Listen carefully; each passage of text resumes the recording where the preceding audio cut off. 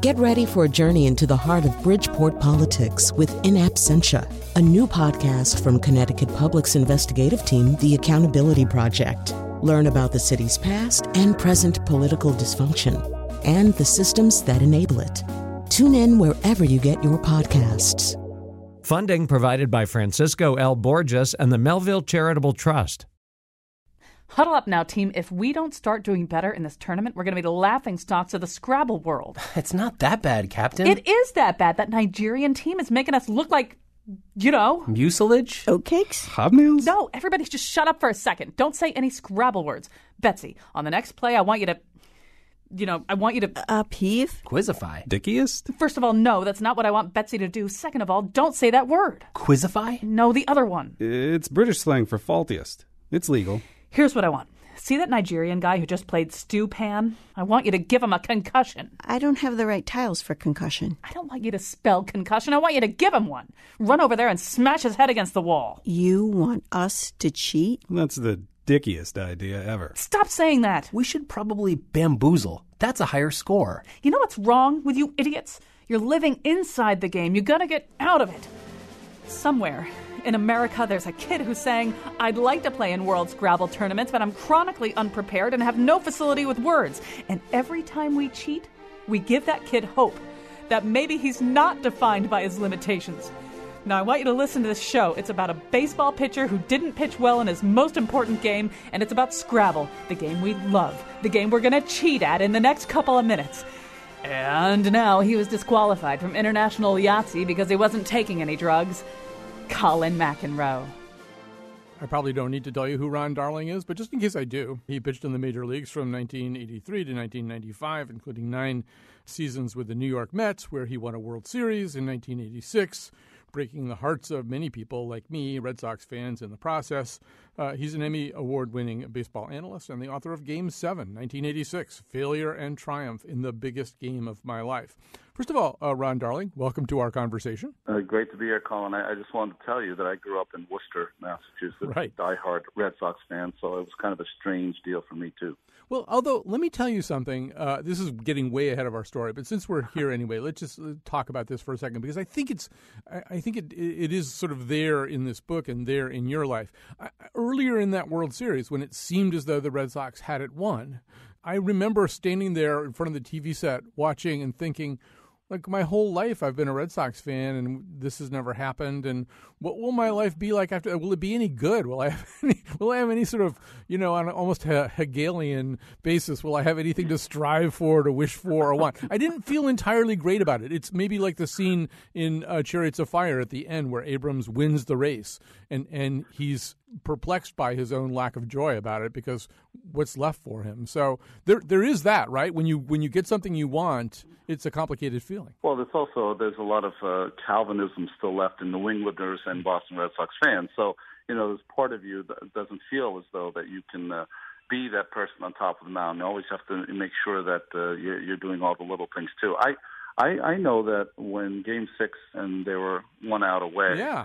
I remember the one thing that came in my mind, again, I fell in love with the 67 team when I was a kid. Me too. Was that, well, if we're going to lose this, losing to the Red Sox, I guess it's the best case scenario of a bad scenario, but it wasn't to be. And except for a couple of bounces, maybe they'd be celebrating the 30th anniversary instead of us. I was a 7th grade kid in Fenway Park on the last day of that 67 season. You get my expectations about baseball ratcheted up way too high. I want to go back a little bit in time, actually, before that. Obviously, everybody's talking about 1986, and I watch the Red Sox every night, and there's celebrations and bringing people back, and I'm sure the Mets are doing exactly the same thing, but with considerably less complicated feelings about it. But I don't want to start there. I actually want to start in a different year, and that's your 12-inning, 1-hit, 16-strikeout, 1-0 loss to Frank Viola in the NCAA Regionals when you did pitch for Yale in 1981. And at the time you said, I think that game will always be on my mind. Is it still on your mind? You wrote a book about a different game, but let's talk about that game first. Yeah, I think I don't know what it says about me as a ball player, but I think it's the greatest game that I ever pitched, and I lost it 1-0. You never know when you're going to have that signature game, right? You don't know if it's going to be, I was hoping it would be Game 7 of the World Series. The reason I wrote the book, because it wasn't. I think there were two things involved. One is that Yale was playing against a team that was a perennial powerhouse in the East, and our thought really was, how do we not get embarrassed in this game? And then secondly, I think because Roger Angell was there from the New Yorker and wrote The Web of the Game, which is about Smokey Joe Wood, who was in attendance, and that ball game, that it's the game I always think about that's the most special. You know, maybe it's because of the innocence of college baseball before you get paid. Maybe it's because Roger was there. I don't know, but all of those factors together make it special for me. No, there's two ways for a human being to deal with anything like that, whether it's you after that college game or perhaps the Red Sox after Game 7, 1986, or Game 6, 1986. And that is, well, what could I have done differently? What if I done this differently? You know, what if I held that guy on a little bit more effectively? You know, and so the other thing to do is, if you're an athlete, you can't really dwell too much on that, right? It's done. There's going to be another thing and another thing and another thing. There's just no way I can replay stuff in my head. I mean, which kind of person are you? Oh, I think I was able to do both because I had a lot of great seasons after that year. So I was able to compartmentalize that game. And maybe it was just hubris of being young. You can put it on the back burner.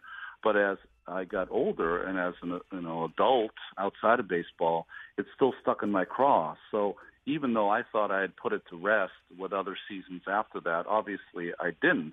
And I wanted to find the baseball razor's edge, a way of looking at it, of trying to find, what could I have done? Like you said, what was the reason? You know, all of Major League Baseball players are great from the day, usually they're 6, 7, 8 years old, and they usually succeed. So here I was in the biggest moment I'd ever have as a professional ball player, and I kind of failed miserably, and I needed some answers, and that's why I wrote the book. The biggest answers came in two ways. One, that because of the rain out on Sunday, we played on Monday, I think paralysis by analysis set in for me big time, and that's on me, my fault. But the end result is that the Boston Red Sox, facing me for the third time in 11 days, said, you know what, you're not going to go deep into this game, young man.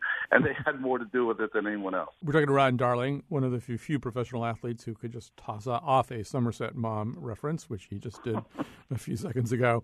Well, not once again to dwell on the college game a little bit, but you do talk in the book about feeling sick or spent or weary after big games. Tiger Woods called it flu-like symptoms. How did you feel after that Yale game? I mean, I think you must have known in a way that this, what with Roger Angell, with a lot of things, that this game would be something that people would talk about. You weren't on the right end of it exactly. Do you remember how you felt? Yeah. Well, one, I didn't know Roger was there until after the fact. In fact, I had read Roger, but I had never met him. But I know that after the game was done, there were two things that came flashing through my mind. And one was that, where were my parents? Because it was the first Yale game that I had ever pitched where I couldn't find my parents. There were a lot of people at the game. Most Yale baseball games were my parents, another guy's parents, and maybe a few alumni. So that was the first time I didn't see my parents. And then second, I remember all the kids that were at the game came rushing out with whatever baseball hat, their jersey, or whatever for me to sign.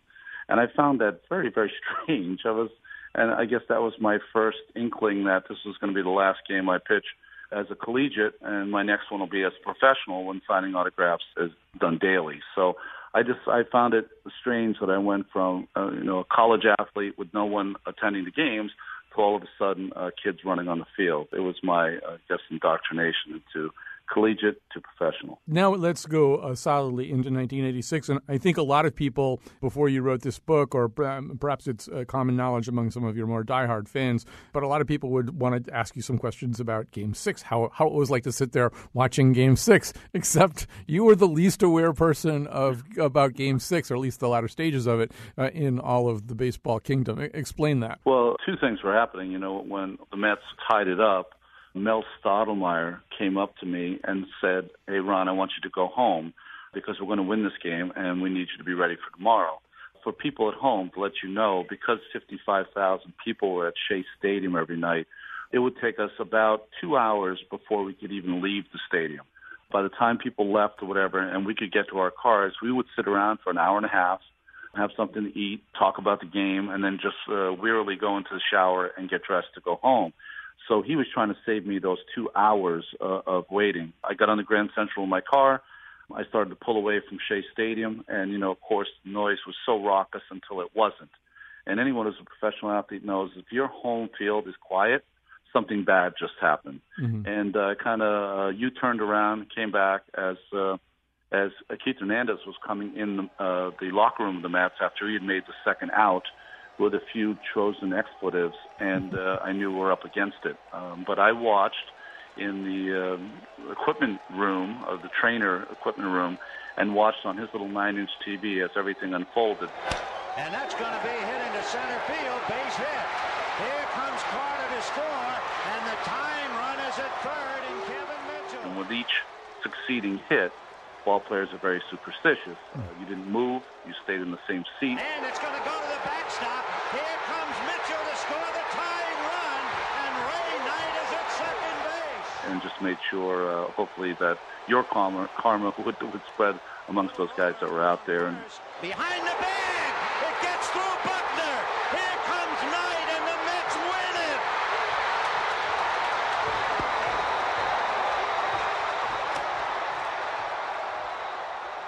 And somehow, some way, the Mets scored 3 runs in that inning. I still don't know, really. It's the same way I feel about, like, how do planes fly. I mean, intellectually, I know how they fly, but I don't get it. Still don't get how we scored 3 runs.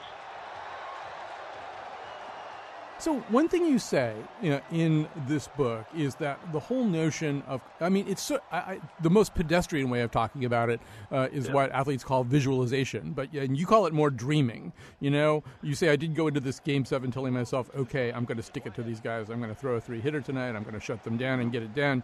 I was content to continue my fine pitching performance in this series without really stopping to consider that fine might not cut it. So for you, there was at some level of thought a problem, that you have to think about what's about to happen differently? Yeah, well, how I would always fall asleep the night before any game, including a big game, is that I would kind of, people count sheep.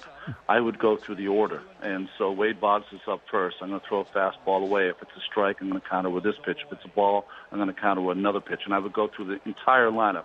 Now, of course, in your dreams, it's always 9 up and 9 down. There's never any issue with anyone getting a hit. So I think what happened is that I think my first 2 successes in this series, even though I lost game 1, 1-0, pitching well anyway, is that, I tried to find another key to get the Red Sox out instead of really just concentrating on the key I already had that had been effective. And I don't know whether it's the layoff and the rain delay or whatever, but I felt like this veteran team of Red Sox hitters was starting to unravel kind of the maze that I presented to them.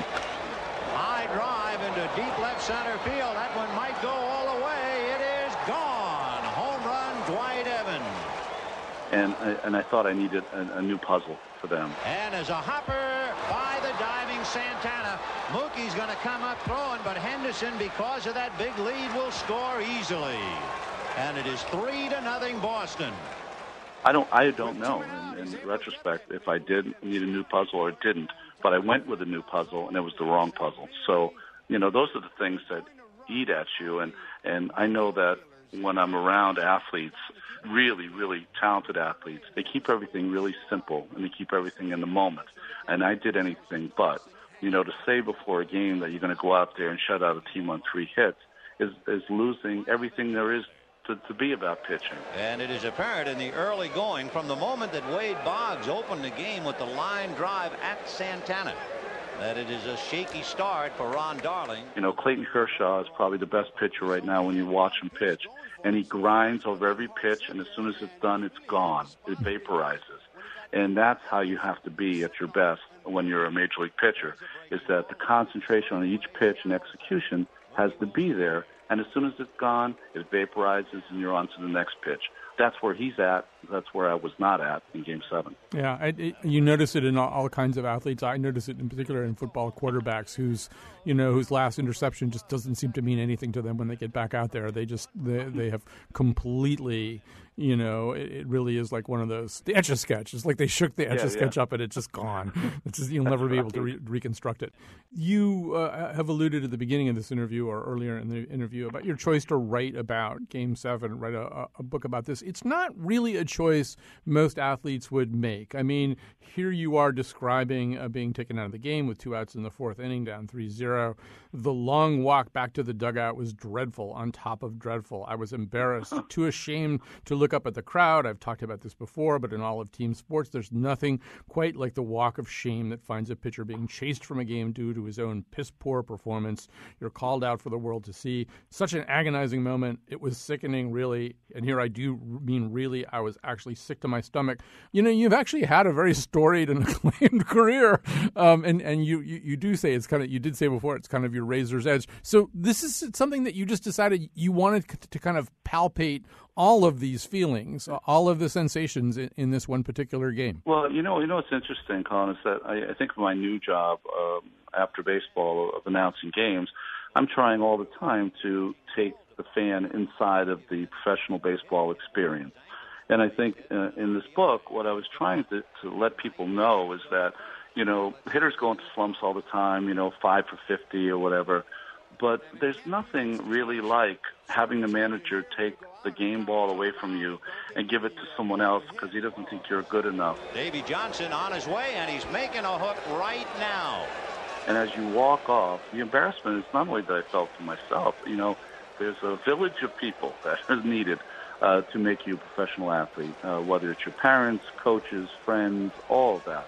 And when you come from a small enough town, that starts to flood you too, is that, here you are at your worst, kind of naked in front of 55,000 people, and you've let a lot of people down, including yourself. And Ron Darling has had it. So they pitched to Boggs in the 2nd inning, and he burned them. He will not be burned again. And Darling is gone, 3-0 Boston. I think professional athletes are broken into a couple of camps. Some guys just have the greatest confidence and never, ever think twice about ever failing. And then the rest of us, and I think it's a majority, come into the camp of just making sure you don't fail. You love the upside of winning. I mean, it's amazing, but you don't want to fail. And when you do, it's a tough time. Dennis Eckersley has this thing about, he says that he used to walk very slowly to the dugout after he'd maybe punched out 3 guys. But he said, because I wanted everybody to go, and he said, I was just in that look at me moment, look at me. He said, but the only fair thing is, if you get roughed up and you get knocked out of the game, you got to walk just as slow to the dugout. You can't put your head down and run. He said, you got to just let them look at you that time too. That's the only thing that justifies the egotism of the first attitude. Well, Dennis became one of my best friends when I was in Oakland, and I will add something to his, is that they look at you more after you've gotten punished than they do after you've had a great inning. I don't know. That's just human nature, I think.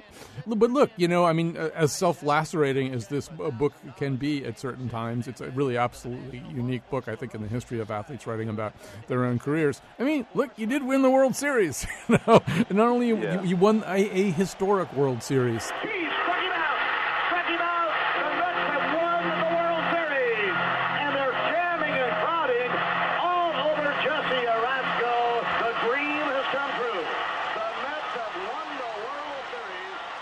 Let's at least take one moment to just bask in the sunshine of that. You say in the book you almost don't really remember what it was like in the aftermath of the game. Well, the joy of winning and the parade was surreal, and I don't think there's anyone who had a bigger smile or happier than I was. But, 2 or 3 days later, I was sitting in my apartment in New York City alone, and that's when it kind of dawned on me, well, everything worked out, and I don't want to seem selfish here. Well, what the heck happened? And that's when the first inklings of this book started, when I spent a night alone in my apartment grinding over what happened in this ball game and kind of going over every single hitter, every single pitch. And I know there's a lot of folks that are going to say, listen, don't be such a baby. Your team won, so you had a bad game. You had good. It doesn't come from there. I know that I'm so proud that I get to wear a World Series ring. And that's what baseball's all about anyways, is 25 guys kind of picking up each other over 6 or 7 months. But it's just an individual story of trying to figure out how these things happen. I think I've read enough about how when good things happen, I just wanted to kind of look at when it doesn't happen as great as you want it to. Ron Darling, first of all, I want to remind people the book's called Game 7, 1986, Failure and Triumph in the Biggest Game of My Life. You watch a lot of baseball now as a TV analyst. Yeah. This is, to me anyway, it's looked in the early stages like a very interesting season. Now, I'm a Red Sox fan. I might have a completely prejudiced view of this. You're also obviously very keenly attuned to the Mets, who are having another very interesting season in good ways and bad. And so I don't know. How does the season so far look to you? What's the one or two big storylines for you so far? Well, I think there's been a shifting. You know, when I first started this job, I thought the American League always had better teams and more teams than the National League did, and I think that's kind of shifted. You know, there's 5 teams in the National League at the present pace are going to win 95 games plus. Looking at your Red Sox, an offense that you haven't seen in quite some time, and the retirement of, you know, the greatest DH in the history of the game at the top of his game, which very rarely happens for anyone in this game. Kershaw is putting up some numbers that are Koufaxian if he can do it all season long, and I wouldn't doubt it because that's what a great player he is. He might have one of the greatest seasons that anyone's ever had in this game, and that's after his own teammate last year, Zach Greinke, went 19-3, and Jake Arrieta, of course, had his magical season. Chris Sale is going to have something to say about who's the best left-hander, or at least he is in the American League.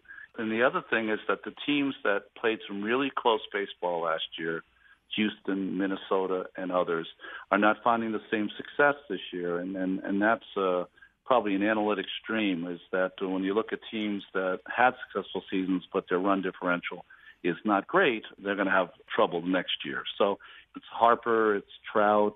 The game is in great shape. These athletes are tremendous. Unlike my day, when every big athlete tended to want to be a hitter, almost every big athlete now wants to be a pitcher, and that's why you have all these guys throwing 100 miles an hour. Can we talk about that for a second? I do feel that one of the things that I've seen over the last few years are a kind of conversation that maybe didn't exist 20 years ago, which is not to say that people didn't say, oh, so-and-so has lost his stuff or he doesn't really quite have his heater anymore, but this is so carefully measured now. So we've watched Matt Harvey of the Mets go through this kind of public, I don't even know, inquisition about his stuff. You know, do you have it? Can you throw 97? Were the Red Sox, we watched, you know, David Price was hitting like 90, 91, 92. People were really worried because he's throwing 92 miles an hour. What's the matter with his mechanics? I just don't remember quite that kind of conversation. And I don't know whether it's going on because you can measure it so well right now or because there's kind of an obsession with those upper 90s verging on 100. Yeah, it's a great point. I think there's an obsession on the ability to measure quantitative numbers, and what happens is that there used to be a time when I pitched that didn't matter how you got 27 outs, is that you got 27 outs, maybe 21 outs in today's game. So what we have now is that you almost can't satisfy anyone unless you're kind of perfect. Now, if Matt Harvey was throwing like he's throwing now, and was 5-2, there wouldn't be a word said because they'd be like, well, his velocity's down, but he's a gamer, and he's been really pitching despite not having his best stuff. But once you are on the other end of it, now it's, okay, everything is telltale signs of saying that you're going to have an awful year because your velocity's down, your velocity on your slider's down, velocity and everything's down. So I think it puts these pitchers who probably got their original professional contract from being able to throw hard now are being hurt by being able not to hit the number almost.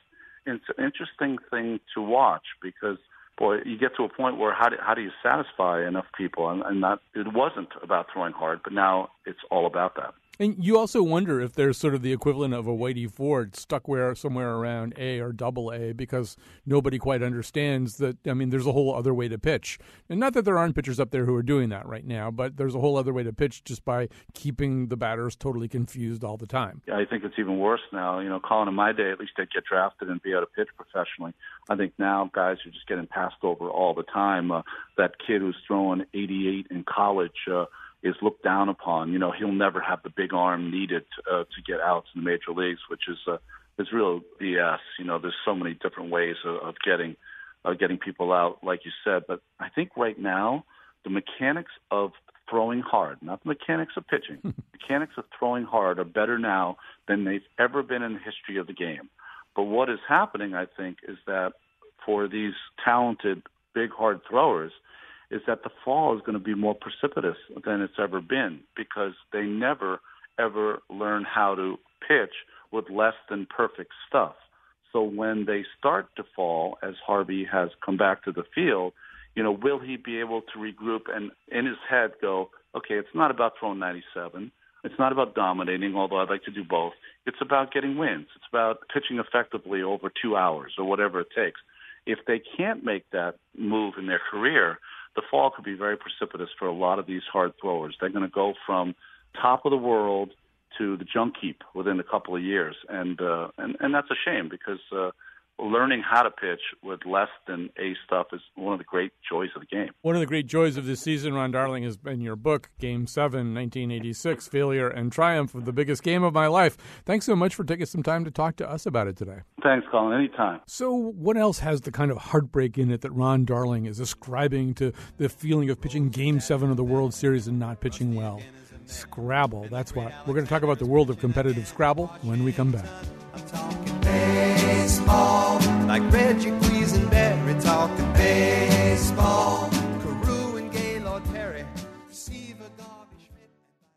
If there's one thing I'm getting a lot of emails about right now, seeing a lot on social media, people are just very concerned about the what appears to be the sudden dominance of Nigerian players in the world of competitive World Scrabble. People are panicking. I think it's unnecessary. There's politicians talking about building a Scrabble wall and making Nigeria pay for it. That's probably unnecessary. Here to put it into perspective is Stefan Fatsis. He is a panelist on the weekly Slate Sports podcast Hang Up and Listen, which he just finished recording, and he is the author of Word Freak, Heartbreak, Triumph, Genius, and Obsession in the World of Competitive Scrabble Players. First of all, there actually has been a lot of reporting about this Nigerian thing, and then you co-wrote a kind of Let's Set the Record Straight article here, or let's get a little bit of a handle on this. But maybe before we correct people's misimpressions, let's tell them what the misimpressions are. So first of all, how recently did Nigeria become a big power in the world of competitive World Scrabble? They've been playing Scrabble competitively in Nigeria since the 1980s. They've had excellent players since the 1990s, since there was a growth in the world competitive Scrabble scene in the 90s and 2000s. And the thing that we don't understand in North America is that there are players all around the world, many of whom don't speak English as their first language. There's been a world champion from Thailand. English is a second language. There are great players from Indonesia and Singapore and Pakistan and India and Nigeria and Kenya.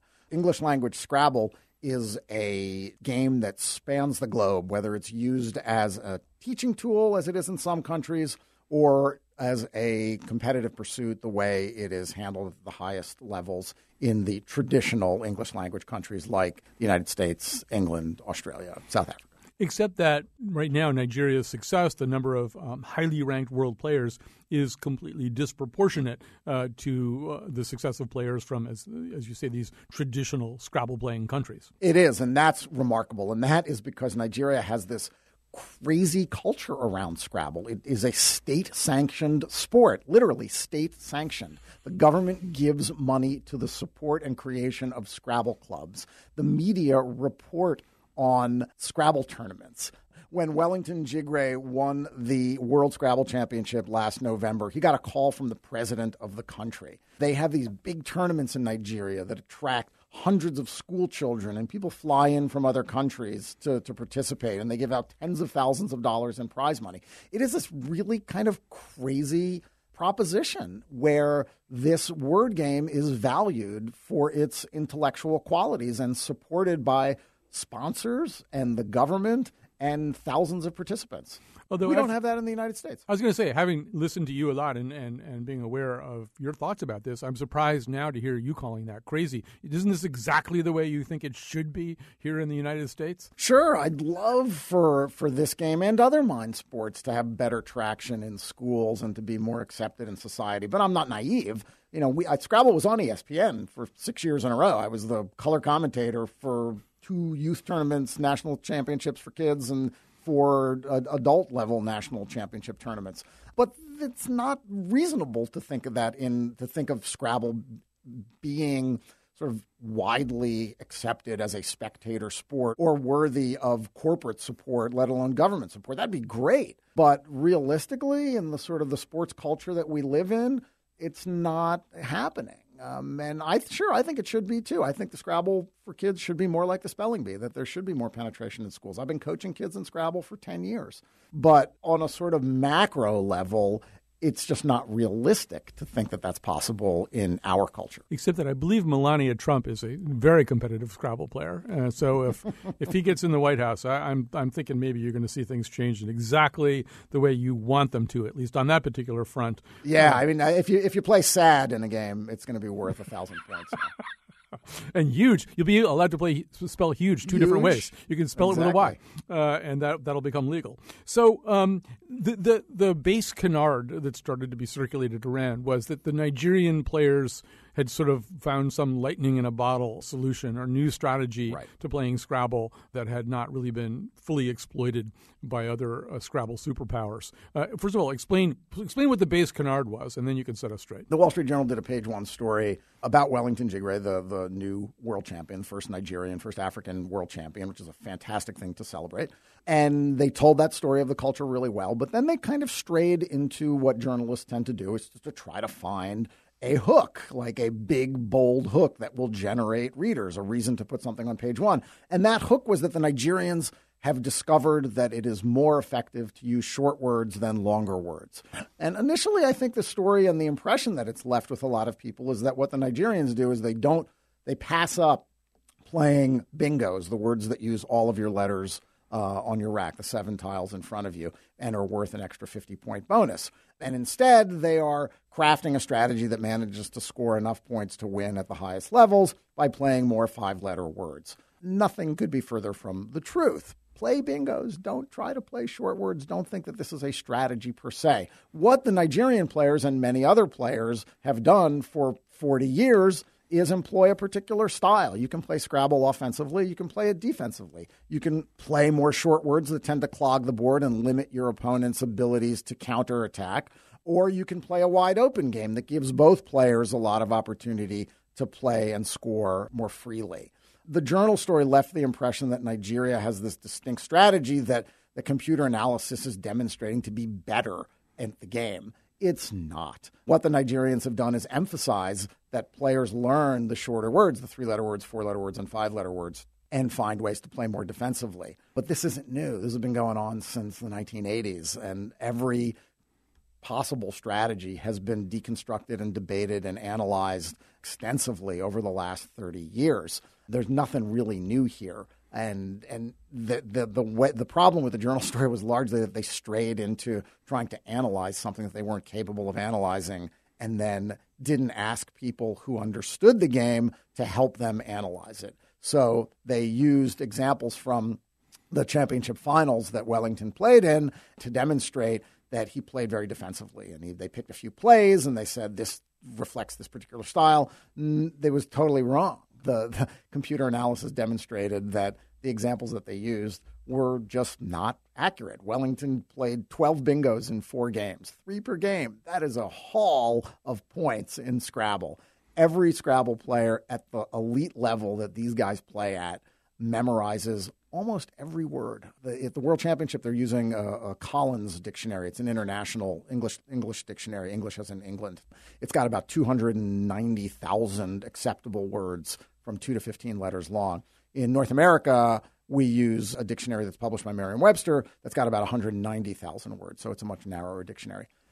All of the top players learn as many of the words as possible. The 3, 4-letter, and 5-letter words are fundamental to the game when you're playing super competitively. I know all the 3, 4, and 5-letter words that are acceptable in North America. So to say that Nigeria is changing the game, which is how the Journal phrased it, is a canard. Just so we don't blow past something that might be a little bit puzzling to one of our listeners who's a little less Scrabble savvy. So to whatever extent this whole idea of playing defensively or small words has any meaning at all, the argument, I guess, was that the more tiles you're putting out there, the more tiles your opponent has to kind of attack with his or her next word, right? That would be the risk of having a lot of tiles sitting out there waiting to be exploited. Yes and no, because you're always playing tiles. That's the basis of the game. Right. I mean, you can play a completely clogged board where you'll see mostly novice players play three-letter words that overlap each other in sort of a staircase that goes up to one corner or down to another corner. But the beauty of Scrabble is that it's all about risk and reward. So even if you play 2 or 3 letter words, you're creating opportunity for someone to play. Throwing more letters out there doesn't necessarily mean that you're giving your opponent more opportunity. It's because you're also giving yourself opportunity. One of the cardinal rules of playing Scrabble at a higher level is that it's about action and reaction, risk and reward. One thing you'll often hear players say is don't open up a triple word score lane because your opponent can use it. Almost, probably close to half the time you'll end up using it because Scrabble's a game of imperfect information. I don't know what you have on your rack, and I don't know exactly what's in the bag in the middle of the game. So you're always playing in a way that is giving an opponent something to do. Otherwise, you wouldn't have a game. It's not feasible to say that, playing a 5-letter word increases the risk over a 4-letter word by 20%. It just doesn't work that way. So we're talking to Stefan Fatsis right now, and we are talking about Scrabble, something that he knows a great deal about. So there's a part of me, I suppose, that as I listen to all the descriptions of what it's like at the highest levels here, the most competitive levels, I suppose I'm like the highly prejudiced Oxford Don that's played by John Gielgud in Chariots of Fire, as he sees Abrams getting more competitive and hiring a coach. Well, one doesn't have a coach. What does all this mean? This is the sport of gentlemen, the sport of, we don't do things like that. And so I'm sort of clinging probably to an outmoded idea of what Scrabble actually is. Scrabble, the way that you're describing it, it's almost like it's a slightly different game.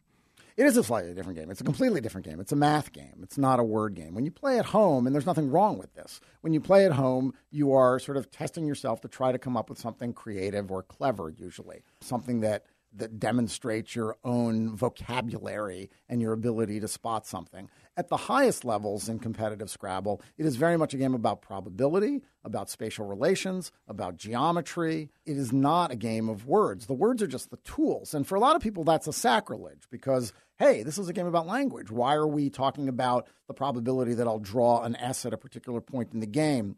Or the space between the triple letter score and a double word score and how I can effectively capitalize on its existence on the Scrabble board, or whether I'm more likely to draw a particular letter at a particular point in the game because I'm keeping track of the letters as they're played. So I know that, there are 6 vowels left, but there are 12 consonants left. I've got to be careful and keep a vowel. So the way that we play competitive Scrabble is very, very different than the way it's played at home. And that's just a demonstration of the way that games can be taken advantage of, exploited. So when Scrabble became a hit in the 1950s, it didn't take long for chess players to realize that this game had the same sort of competitive, strategic qualities that chess or backgammon did. And very quickly realized that, the way you're going to do better at this game is if you know more words. So they started looking through the dictionary and writing down all these short words, these 2-letter words and 3-letter words. And then over time, they realized that, the way you're really going to win at this game is that if you know more 7-letter words. And which are the right 7-letter words to learn? Well, they're the ones that have the most frequently occurring letters in the bag and in English, sort of A, E, I, N, R, S, T, words that have a lot of those letters in them. So Scrabble players started making lists of words that had the most frequently occurring letters. So the game very quickly became a mathematical puzzle much more than a linguistic one. I feel as though from now on I'm only going to be comfortable playing Scrabble against my dog, and that anybody else has probably given it more thought than I have. We're talking to Stefan Fatsis right now. We're going to take a little break, but we're going to switch gears. We're going to go to something dramatically different. Spelling bees when we come back. Hey, if you're not a Scrabble player, these are words you'll never see.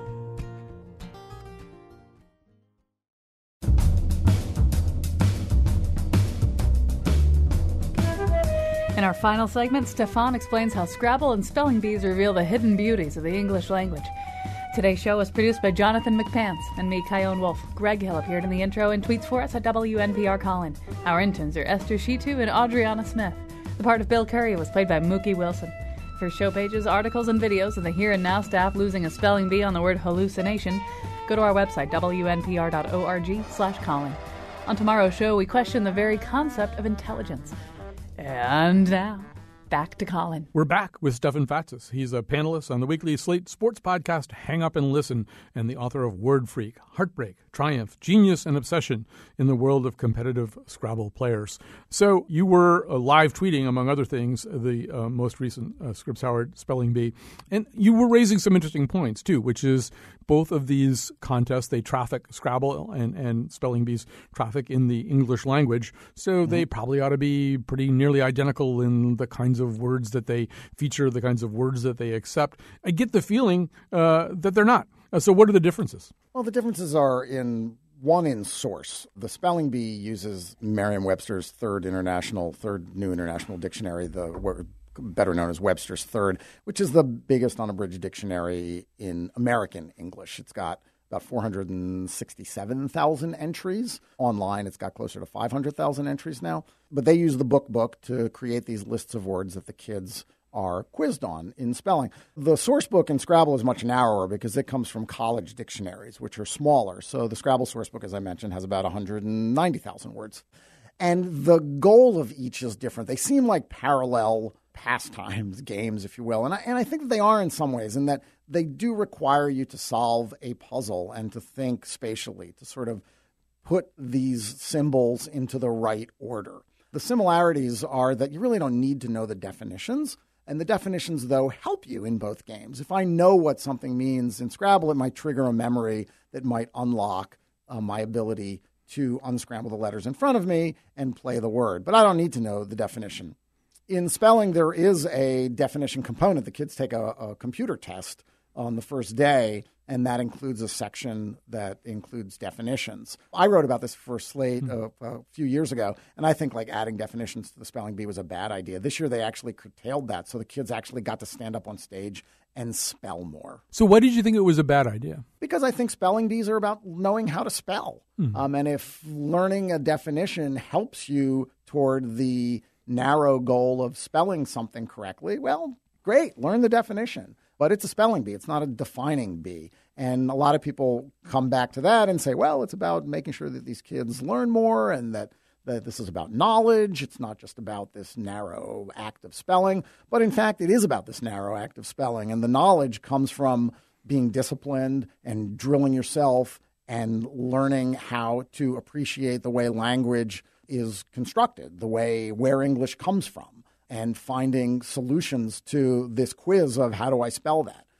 It doesn't need to be more than that, in my mind. I think that's enough. And the kids at the very top of spelling are very much like the people at the top of competitive Scrabble in that they devote hundreds of hours to mastering the unmasterable, these dictionaries. And one got the feeling this year, I mean, obviously in the past, we've talked about McEnroe versus Borg, we've talked about Bird versus Johnson. Now we've got Hathwar versus Janga. These two guys, these two competitors, they sort of maxed out at the top, right? It turned out that they both didn't know how to spell a particular word, but then neither one of them could beat the other one? These kids were remarkable. I mean, there have been co-champions in the Spelling Bee for the last 3 years now. And because of the co-championships in 2014 and 2015, the Spelling Bee organizers actually modified the last round of the tournament, adding more words and presumably harder words. And by harder, I mean, you look at any of these words and you are flummoxed. You can't imagine that A, they're English, and B, that anyone would actually know how to spell them. And I think it seemed like what the Spelling Bee, the diabolical list creators for the Spelling Bee did was pull more words from more obscure languages with more obscure roots that are harder to suss out from hearing the meaning or hearing the language of origin. And they threw everything they had at these two boys. And one was a fifth grader, and I think the other was an eighth grader. And these kids just were and they were calling Nihar, one of the co-champions, the machine, because he was not only spelling these words almost instantly. At a couple of points during the final rounds of the Bee, he was throwing the definition back at Jacques Bailly, the pronouncer, without having to ask for it. So he was saying, oh, is that a word meaning a Breton bagpipe? And of course it was, because he had clearly memorized far more than just the spellings of thousands and thousands of words. Yeah, no, I know at least 4 words for Breton bagpipe. Yeah. I did know it. There should be at least 4, right? Right. I can spell flummoxed. I think that's the only thing that's come up so far that I probably could spell. So reading your tweets, one got the sense that maybe some of these words, some of these more recherche words that are being used in the spelling bee kind of tempt you. That maybe in the world of Scrabble, to which you've devoted more of your attentions in your professional life and your private life, maybe it would be nice to have a few more Breton bagpipe words. Did you feel as though, were some of these beautiful words that were being spelled by the spelling bee contestants, you thinking, why couldn't that be a Scrabble word? Well, a lot of them are Scrabble words, and those are the ones that I tend to get right when I'm watching the bee. It's like, I can spell that because I've studied it. But a lot of these words aren't in the college dictionary. They are only in the unabridged dictionary because their usage doesn't merit inclusion in a narrower dictionary that's intended for general public or for students. So this book is, it is much more liberal. There are far more words, and it's really still only a slice of the complete English vocabulary. It is far more expansive than we think. And I think what both of these pursuits should tell us is that English is this wonderful thing, that it is so broad and it is so expansive and it is so remarkable and it has roots in every language on the planet. What it teaches the kids I coach in Scrabble and the kids who do the spelling bee, it teaches them to appreciate what we've got and not be narrow-minded in their thinking about what constitutes a word and how we can use words. Words can be used in a lot of ways. They can be used just to do a game like Scrabble or to just learn how to spell them. It's not just about writing and talking. Stefan Fatsis, we've got you for another 60 seconds. So I guess this is what they call a hot take. So tell us, Golden State versus Cleveland, what's going to happen in the NBA Finals? I'm actually trying to define hot take for Merriam-Webster. Are you really? My book, part of my book is being a lexicographer. Yeah. So like I did in Word Freak where I became a Scrabble player, I'm becoming a lexicographer, and Merriam is very kindly letting me try to define words. And I said town dump, but, there are very high standards for getting words into even the unabridged dictionary. So it's not like anything goes, and I'm not sure that hot take will make it, but I kind of think it should. I think it should because it's a term that I'm a little bit confused about, so I should be able to look it up in the dictionary. So right, the question is, will it have any staying power? Will it stay in English? Does it merit being added to the dictionary, or is it going to be a passing fancy? Right. How much power does Jim Rome really have over the English language? Exactly. Would be a way of asking it. So just very quickly, but tell us, what do you think is going to happen? We have kind of an interesting NBA Finals shaping up. I don't know whether you made a prediction or not on Hang Up and Listen. We don't make predictions. Yeah. We are out of the prediction business. Predicting is stupid. What will happen? I don't know what will happen. I think it's going to be a terrific series. I mean, certainly it looks like Golden State has the advantage because they match up pretty well against Cleveland. The things that the Thunder, that Oklahoma City was able to do to challenge Golden State in the Western Conference Finals, they have size, and they were able to clean up on the glass as rebounding, particularly on the offensive side. Cleveland doesn't have that demonstrable advantage over Golden State. And what Golden State does well, move the ball, shoot threes, should give them the edge, I think. Though, the Cleveland's been playing great. No one's hurt the way they were last year. They've been shooting the lights out on three-point shots as they did, particularly against Atlanta in one of their series. So I think this is going to be great. And anytime you have the two greatest players right now on the planet, Steph Curry and LeBron James, this is going to be great fun for fans. I think you're kind of glossing over what is Golden State's biggest advantage, which is their magic. I mean, somebody should investigate Steph Curry's undocumented time at Hogwarts. I watched him do things that are completely unreasonable, where this big 7-foot guy is waving his arms around in his face, and this jump shot kind of sails through that man's flesh and then goes into the basket. They're gravity-defying, too, right? They're gravity-defying, too. I mean, he is falling backwards, and he's got a 7-foot guy sticking his hand in his face or above where the basketball actually is. Right. And he still manages to get in. So I think you're right. I think I saw a broom. Right, exactly. That's my hot take.